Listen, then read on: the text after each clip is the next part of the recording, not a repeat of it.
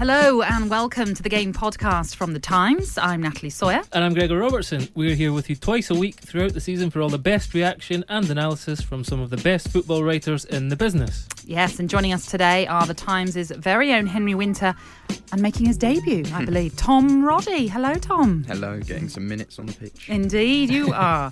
Coming up, we're going to look back on some big shocks in the EFL Cup for West Ham and Bournemouth. But we're going to start with Tottenham Hotspur. A difficult week for Maurizio Pochettino at Spurs, completed on Tuesday when his side were dumped out of the EFL Cup by League Two Colchester United. Pochettino made 10 changes from their defeat at Leicester, with only keeper Paulo Gazzaniga keeping his place. But he still fielded experienced players in Eric Dyer, Dele Alli, Victor Wanyama and Lucas Moura, as well as substitutes Christian Eriksen, Eric Lamela and Son Heung-min.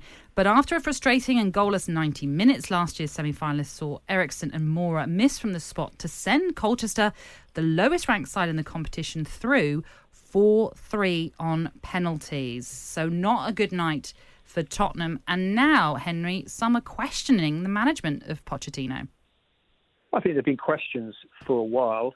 If you talk to sort of Tottenham Hotspur fans, they will say, or many of them will say, that this dip has actually been going since the start of the year, particularly away from home. Some of the results they've been getting slightly masked by that fantastic run to the Champions League final. Look, there's uncertainty behind the scenes with a few of their players, Eriksen, for one, about their future. I do find it very frustrating looking at it from the outside when you think they've got the best stadium in the country, probably the world, for football. They've got probably one of the top 3 training grounds for any sport in the world. They've got a fantastic manager, but the tone is being set by the manager in the wrong tone. And Alison Rudd wrote a very good piece in Times this morning about his mood, about the sort of the issues around him. I think now is the time for sort of Pochettino to actually go out and be a little bit more defiant, a little bit more strong, not talking about different agendas, issues behind the scenes, you know, the contract situations, and actually being a leader, a rallying point. Because what he doesn't want is for this family, this strong family that he's built of young players, experienced players, to splinter, which it could do. It's quite slightly on the sort of knife edge with Tottenham Hotspur at the moment. So I think he just needs to be stronger, be more positive in his press conference. I mean, I sat in one the other day at one of his home press conferences, and I just thought his body language was wrong, the things that he was saying was wrong. This is not what you want from a leader in difficult times. So I think it's down to Pochettino first and foremost to set a better tone. Well, after that defeat at Colchester, he obviously spoke about it, and he said it's energy to be all together, not to have different agendas in the squad. When you hear that, Tom, it is worrying when you hear there's obviously some differences going on there. I think firstly, Henry kind of set the tone there on how Maurizio Pochettino speaks. They remind me a little bit of kind of Mourinho-isms in the way that he's talking. There's an ambiguity to what he says, and it's kind of reflected in the way his team plays. I mean, there's the way they run, the way they press the ball is dipped down this season, and I think the uncertainty over a lot of what is going to happen this summer. You've got the likes of Rose, Sissoko and Dyer who are out of contract in 2021. You've got Eriksen, Vertonghen and Alderweireld who could be gone this summer. And I think the way, this isn't a new thing, the way that Pochettino's talking. There was the criticism of the stadium, the subtle criticism of the stadium, where he spoke about being the head coach rather than a manager. It does remind me a little bit of Mourinho, and it does smell of the beginning of the end in a way. Well, I was going to say those Mourinho-isms, as you called it, only leads one way, Gregor, and it's not a positive outcome, really. No, I mean, I think we should put in perspective. There's 6 games of the season gone. There's 3 points off third. It's this group of players as well have shown great kind of character and resilience in the past and bounced back many times from what we thought were serious dips. But I agree with what's been said. I think just the tone of what is coming from Pochettino at the moment, there are lots of things you can't blame him that really are out with his control, like the lack of activity in the transfer market until this summer for a whole year, really. The straitened finances because of the new stadium. But now, where we stand just now, the noises coming from him are not particularly positive at all. And there's a real lethargy and kind of sloppiness about the way they've played so far this season. And I just can't help but feel that Tottenham are going to look a very different team next summer. And even if Pochettino receives like some major assurances about the investment he's going to get to improve his squad, I'm still not sure he's going to be the man at the helm next summer as well. I think he's got, he's spoken about the unsettled players, and these are some big. It's just been handled so badly. You got Danny Rose, who's 29, Alderweireld's 30, Vertonghen 32, Eriksen will be 28 by next summer. These are big, important players that he needs now, and they've neither kind of severed ties with them, nor have they given them contracts that they're willing to sign, and they've not replaced them either. So it's the worst of all worlds. They've got guys they need to play in the team right now who are unhappy, big characters in the dressing room, been a huge part of their success for so many of the last few years, and that's inevitably going to have an effect in the changing room. And that's got to be what he's really spoken about, and that's what he's referring to. It's interesting though, talking about the transfer window, because Pochettino, you said they're Gregor 6 games into the season. We're only in September. Pochettino's already talking about the January transfer window. Yeah. He was saying that before, that it was only when the summer window closed that his team would be settled, and from what we saw on Tuesday, it certainly doesn't appear settled. And also on the kind of self-imposed 2-window transfer ban, there is a suggestion there that Pochettino is quite certain about what players he wants, and there was some money available there, but he was picky about who he wanted. So it was self-imposed there. It's interesting. Further quotes that he said. He mentioned we need time to build that togetherness that you need when you are competing at this level. This isn't a new squad. This is a squad that's been assembled for some time, Henry. How can he say that we need to build that togetherness? Well, very strange. I mean, there didn't seem a lack of togetherness at Ajax when they pulled off that amazing result there. I think everyone was saying, a rise to Poch, and what a fantastic team ethic that he's built there, particularly with some of the players. If you know the characters of the individuals there are actually not too many egos bouncing around that dressing room for a top team. You look at an individual like sort of Harry Kane, who's also been setting the tone, this togetherness that Harry's always driven. In fact, if you look at some of the injuries that Kane has picked up, it's almost because he wants to lead from the front, he wants to close down opposing players. I think when he got injured against Fabian Delph, that was because he just wanted to, look, I'm the captain, I want to set the tone, we defend from the front and I'm going to close down players. He didn't actually need to do it there, but it's because of that sort of togetherness that he wants. But you look at someone like Harry Kane, and he's getting to the age when he must look around the club and just say, am I going to achieve the great things that I want to in life here?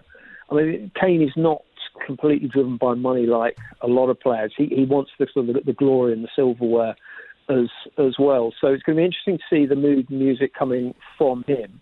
I also think, like Pochettino, Kane needs to come out and make a statement and rally the players and the fans again.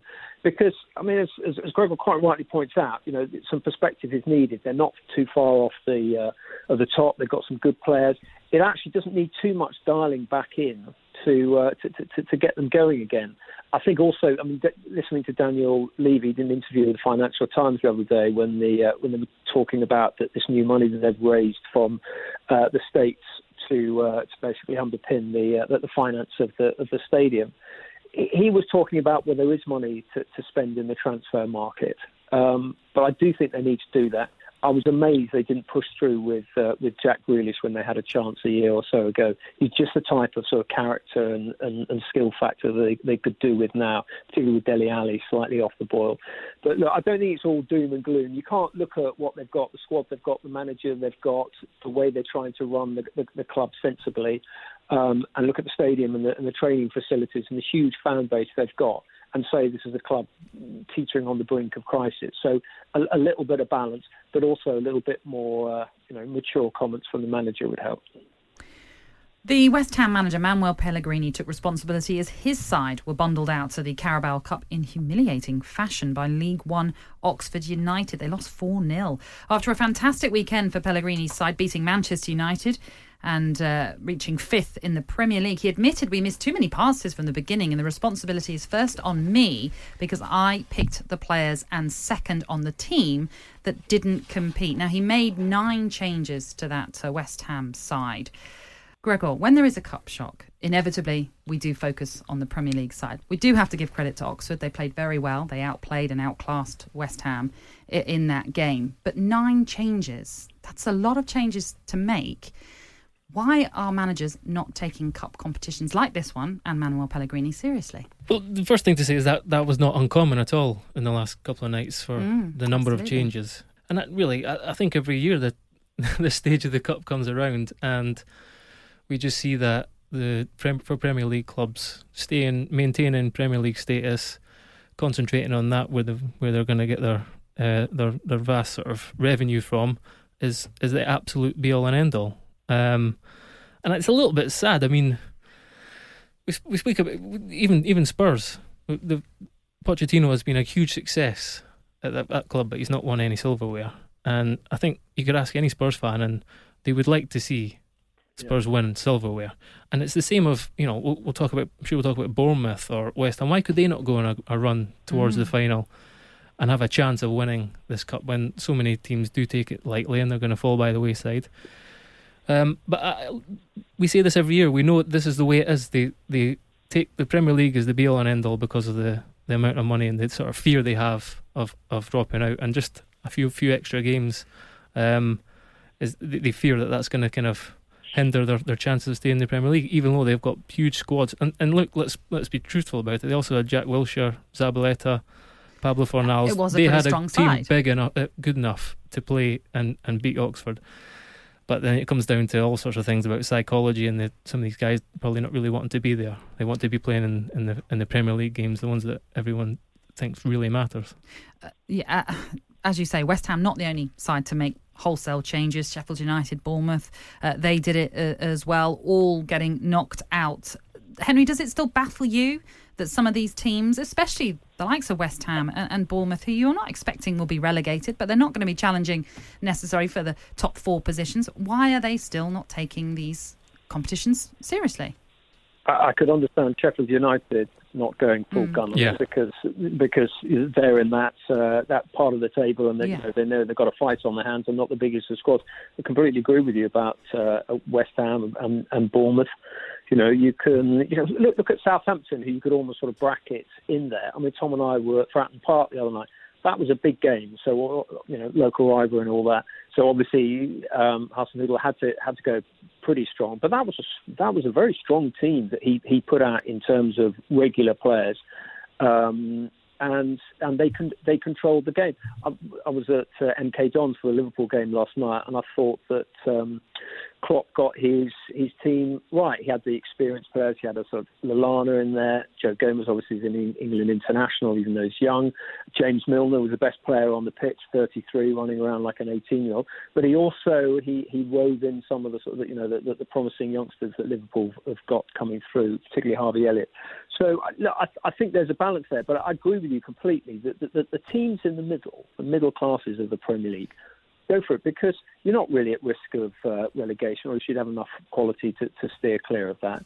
It's like Newcastle United. You talk to Newcastle United fans year after the year, they say, all we want is a run in the cup. All we want is just a hint of Wembley. Even if we only get just below the M62 in terms of the journey to Wembley, we want to feel that that there is something to dream for, because we're not going to get necessarily back in Europe. We're not going to certainly compete for the Champions League positions or the title. So the League Cup, and particularly we live in a media world, a social media world, where every game is important. It's not like a year, like say 5, 6, 10 years ago, where people could say, well, listen, the heat will die down from the fans leaving the ground at a bad defeat to a lesser team from down the pyramid, because we've got a game next weekend and people will begin to focus on that. The inquest, look at Manchester United, so they got through against Rochdale, but the inquest on these games, the scrutiny is so huge that just because, in inverted commas, it seems a lesser competition, the scrutiny is not going to lessen. If then, Tom, Premier League sides are undervaluing it, why do we have it? Why do we have the League Cup? Blimey. Because in France, for example, they've said they're going to scrap it. Yeah, and I think watching some of the games, even the West Ham one last night, there were so many negatives there. But at the same time, Nathan Holland was quite impressive. He had a performance which you can see him going forward and being part of that first team at some point. It's a chance for players to break into that first team. I was at Chelsea last night, and there's the likes of Reece James. I mean, he looks certain to be a starter within weeks, months, whatever. And Callum Hudson-Odoi, Billy Gilmore, it kind of gives you a little touch and gives them an insight into the first team. But yeah, the question about whether it's the importance of it, I think you look back to some managers and clubs how they go about a focus on the League Cup. And Mourinho always saw it as a kind of setting the mantra for his team. It gave them a taste of victory. But going back to Tottenham, Pochettino always looked down on it a little bit with scorn because Tottenham were aiming for bigger trophies than that, and I think that's going to be an issue for him and Tottenham this season with what they're going to do, with focusing on with the Premier League as well. I don't know where they're going to go with that. I think also we have to remember that football is not all about the Premier League. So on the flip side, Burton Albion have again caused an upset, and Nigel Clough, there's probably no manager in the country that takes the cup competitions as seriously as him. Yeah, right. And all the clubs he has managed have been given some memories that will last a long, long time, longer than you will spend in one division. Burton Albion were relegated last season, and they went to the semi-finals of this competition. It was a bit of a humbling against Manchester City, I think we'll remember. Mm-hmm. But that is a powerful thing, and they did the same at Sheffield United. They got to the semi-final of the FA Cup, and I think they lost to Hull, didn't they? So look, it's not just about the Premier League teams, and that's true as well. What Tom is saying is there is the value in getting the young players into it. I got my debut in that competition as well for Nottingham Forest at Tranmere Rovers, so I'll always remember it. And I don't think, I got that opportunity in that game rather than a league game, and I played 2 weeks later in the league because they saw I could do it in the first team. So that happens all the time up and down the country. So there's definitely a value in it. Henry? Yeah, Natalie, sorry. So yeah, absolutely. Gregor is so right. This competition, it's a sort of slight bugbear of mine. How important this competition is. As Gregor says, we look at things from a Premier League perspective, but look at some of the players who made their debut in this competition. Trent Alexander-Arnold's first 2 games for Liverpool were in this competition. David Beckham, Paul Pogba. It's a really important competition for giving, as we say, the elite players that start. But also we have to remember, particularly at a time like this is the season of Bury and Bolton. It's so important for money to filter down into to the EFL clubs. Everyone said when sort of Bury had their sort of sad, ongoing crisis, why aren't Manchester United and Manchester City, their wealthy neighbours, helping out? They can't. It is sort of illegal under footballing rules for them to help them financially. But what you can do is, with a competition like the League Cup, is for this money to filter through television deals, through fans turning up in their thousands. And I think it's absolutely brilliant that there is this focus on the Football League. As I say, Tom and I were at Fratton Park the other night, and it was just a reminder for television, for print guys like myself, for radio. I was sitting next to the talk show. I was sitting next to Sam Matterface, who was totally capturing the atmosphere, what it meant for the Southampton fans, what it meant for the Portsmouth fans. And we've got to remember that this is about 92 clubs. This isn't just about the elite 20. It's not just about the sort of, the 4 fighting for the Champions League.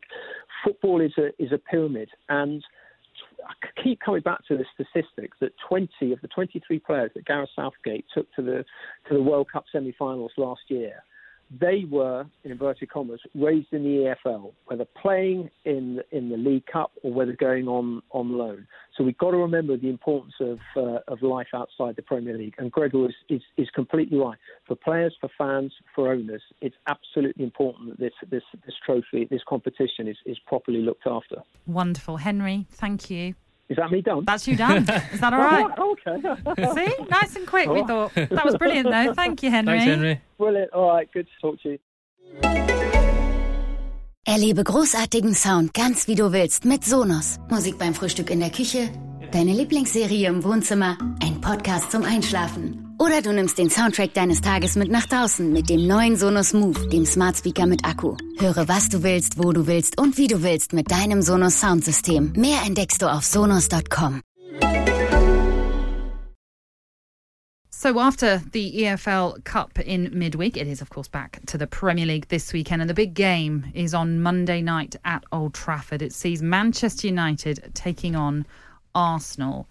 A huge game obviously for both managers, for both teams, but if we focus on the home side, Gregor and Ole Gunnar Solskjaer, going into that game after what is a victory on a penalty shootout against Rochdale, so some positives, it still will be perhaps there is still some negatives to come away from that result because it was only a 1-1 draw at 90 minutes against Rochdale. Absolutely. I mean, Solskjaer's already looking like a kind of ghostly figure on the bench. He's aging by the week, like the way that David Moyes did, you know.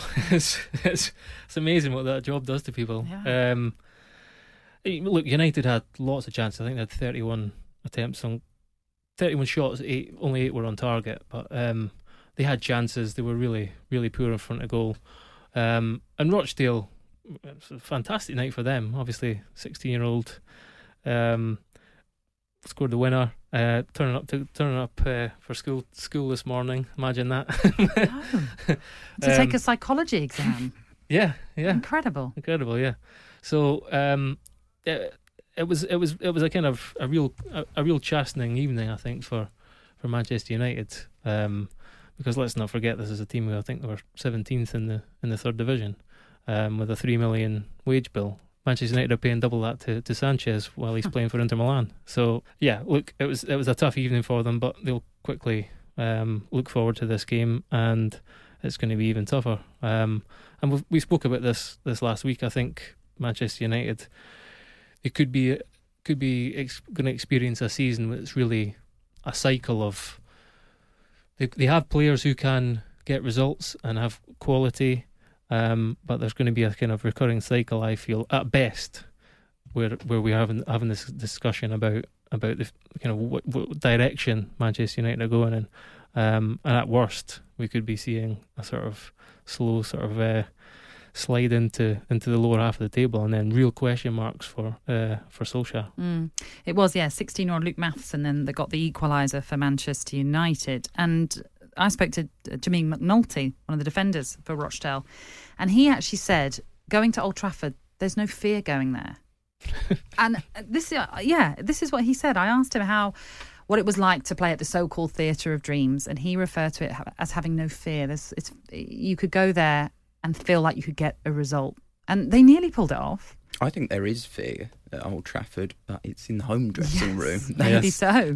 That's the issue at the moment. No, I think there's the steady decline continues, doesn't it? And going back, it all goes back to last season, and I understand how people got overawed by the idea of Solskjaer taking the reins after such a brilliant start to the role, but now he's still a manager who's kind of trying to find himself, isn't he? He still doesn't know where he's going or what he's doing. Particularly, he's focusing on youth. He's brought in Dan James, who I've been impressed with. I like Dan James. Harry Maguire's come in and done. He's helped solidify that defence, but it's not been quite what you'd expect. And then, Arsenal coming now. I feel for them again. I don't think they'll get the result on Monday night either. Interesting you mentioned the defence there. Obviously, Arsenal played in the EFL Cup as well. They were 5-0 winners over Nottingham Forest, and there were a lot of players returning or making their debut, as it was for Kieran Tierney. Rob Holding was in there, and I think Hector Bellerin played his part as well. 5-0 win for Arsenal, as I mentioned there, Gregor. They're obviously going to go into this one with a lot of confidence, and more so because they now have a defence that's starting to take a proper shape. Yeah, it'd be interesting to see. I mean, I'm not sure Tierney or Bellerin would start. I mean, they want to get them in that defence as soon as they can because they're huge upgrades. And Holding got himself a goal, and it just still seems bizarre that Arsenal are pinning their hopes on the return of Rob Holding. There's still issues in that back line, even at full strength. I think I'm really excited to see Kieran Tierney because he is, like I've said before, he was someone who was more highly thought of than Andy Robertson until probably 2 years ago in Scotland. And as Andy Robertson came down here and proved sort of dramatically during his time at Liverpool, and I think Kieran Tierney has the same attitude as him, and he has got the potential to do that, to improve to the same degree. So I think he'll be a huge addition for Arsenal. But yeah, I think obviously they're the team. There was a lot of kind of happiness, I think, about that evening. I know it was against a team from a lower division, but the performance, the return of those players, it was a kind of a bit of buoyancy, I think, about the Emirates after that result. Yeah, I'm sure it would have galvanised them even more, which is only going to put the fear into Manchester United even more. Yeah, I think there's also a belief at the Emirates with a game like that. Sometimes the League Cup, as we were talking about earlier, you get young players who come through, and then they're kind of ushered back into the academy. Whereas with that game, the Arsenal, the 5-0 win, you've got the likes of Joe Willock, who for years and years has been highly thought of in the academy, comes from such a talented family with his two brothers who are both in the academy as well, who is already made his debut and is already a key member of that first team squad. It was disappointing to see Emile Smith-Rowe go off with concussion again, because I think he's going to be a big player at Arsenal at some point, and he's struggled with coming back from injury this year. But again, I think there's a lot of hope coming from the academy at Arsenal, so that helped show that. Reasons to be optimistic then. And also Gabriel Martinelli.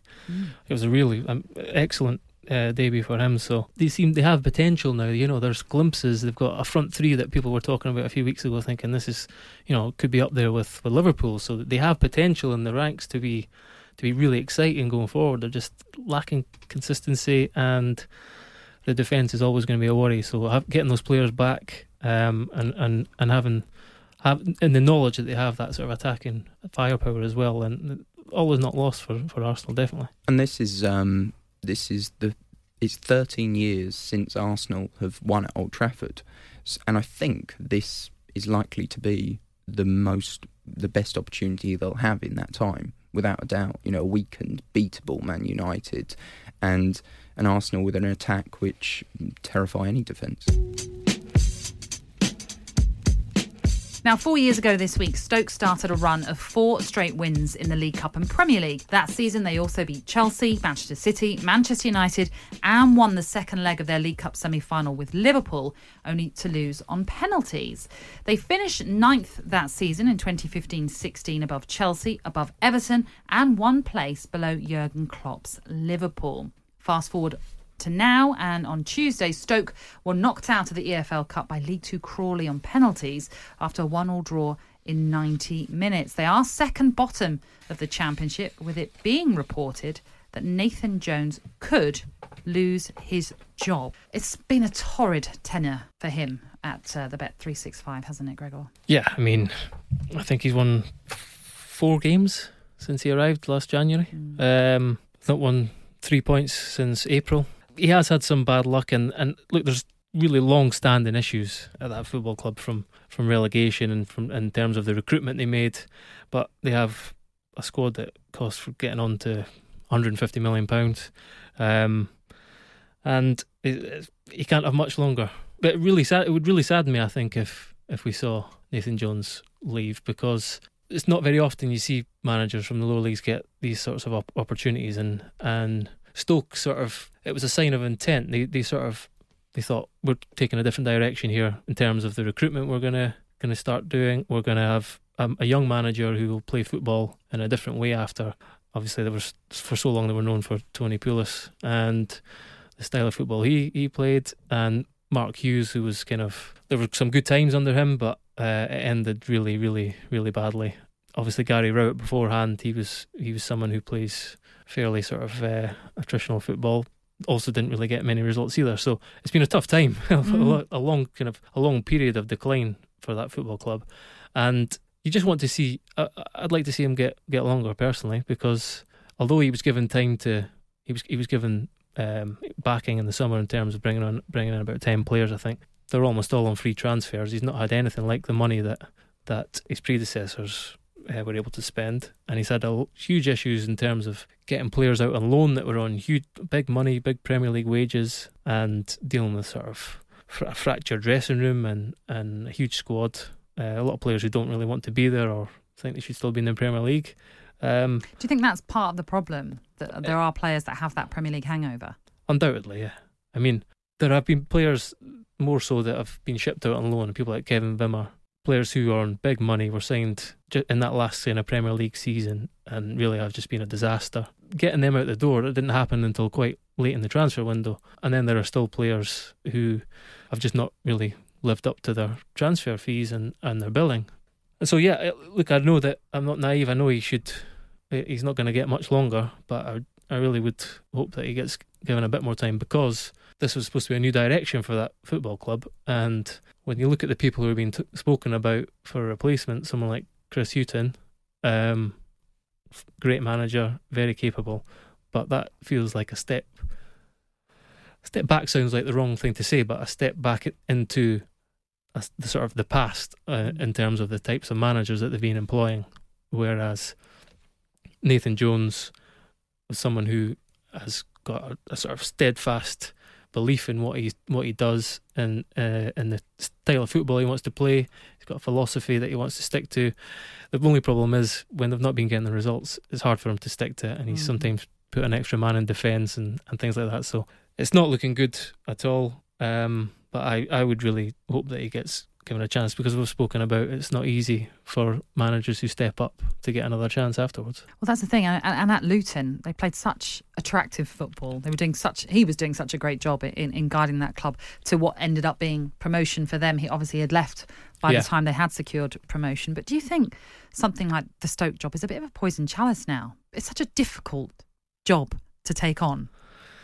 Yeah, I mean, as we said, there's been several people who've come and gone now, and one who might soon go. And it does kind of make you wonder whether he regrets going. We spoke about this before. He sort of, these guys are never short of ego and belief in themselves, and him in particular. I mean, he's uttered the words, "I want to manage Barcelona one day." He has got a strong belief in himself. Good confidence. Yeah, devout Christian, and he's got a real faith in his own abilities as well. Obviously, he thought he could turn it round. He looked at the squad, most expensively assembled squad in the Championship, knew that he would get backing, and he thought he could turn it around. And it's obviously there's so many things going on behind the scenes that doesn't matter who you are. I think you occasionally see clubs who are in such a kind of spiral of decline and suffering a sort of debilitating effects of mismanagement over a number of years, that really whoever comes in, it's, as you say, a poison chalice. So you might look at Luton now in a club that he could have built a real legacy around and think, maybe the grass wasn't greener, because, as I say, it's hard to get another opportunity once we only have to look at Paul Hurst, who was sacked by Ipswich Town after he'd done brilliantly at Shrewsbury Town the season before, and now he was passed up for the Notts County job, and now he's at Scunthorpe, who are near the foot of the Football League. People like the Cowleys at Huddersfield, that stood out because it's rare. That these moves don't happen very often. Do you think sometimes when you have players that have been in the Premier League, so well-known, established players, when a manager comes in like a Nathan Jones, who they may not know of, does that put them off? Does that make them think, well, who are you? Who are you for me to take orders off? I think that can be one factor. Yeah, I do believe so. I think he's dealing with guys with players who are completely different outlook on the game. He's spoken about his Luton side would kind of kick their own grannies to win 3 points for him. I think he even said that a couple of weeks ago. Would these guys do that? They're multimillionaires. They're kind of smarting a little bit from either being left out of the team, from being relegated, from no longer being Premier League players. And they look at this guy who really, I think the other thing is, a lot of Championship players, they don't really look much below the league they're playing in. They probably heard about him if he won a cup game or something like that, but they don't really know who he is. There's no profile. If a manager comes in with a bit more stature, certainly there's a different outlook, I think. So I think but that's part of the challenge. That's something he will have known about. He brought in Paul Hart as his assistant, who's a kind of well-respected figure and used to manage Nottingham Forest, Portsmouth, a few others, experienced beside him. And that's part of the challenge. That's part of what he's got to get through. But this is the phase he's in. He's still trying to sort of move players on and build his own squad and people who will run through brick walls like the Luton Town players did. Because once he gets to that point, we've seen there's evidence. The evidence of that Luton side, they were played some of the best football in the Football League, some of the most attractive attacking football. I think they scored 300 goals in 170 games, something close to that. So that was what the kind of hope was for Stoke, and I just want to see him given a bit more time, I think, to see that come to fruition. Well, that is it for now. Many thanks to our guests today, Tom Roddy and Henry Winter. Remember, you can subscribe to The Times and The Sunday Times to enjoy award-winning journalism online and on your smartphone or tablet. It is just £1 a week for an 8-week trial. Search The Times subscription for more information, and we'll be back on Monday.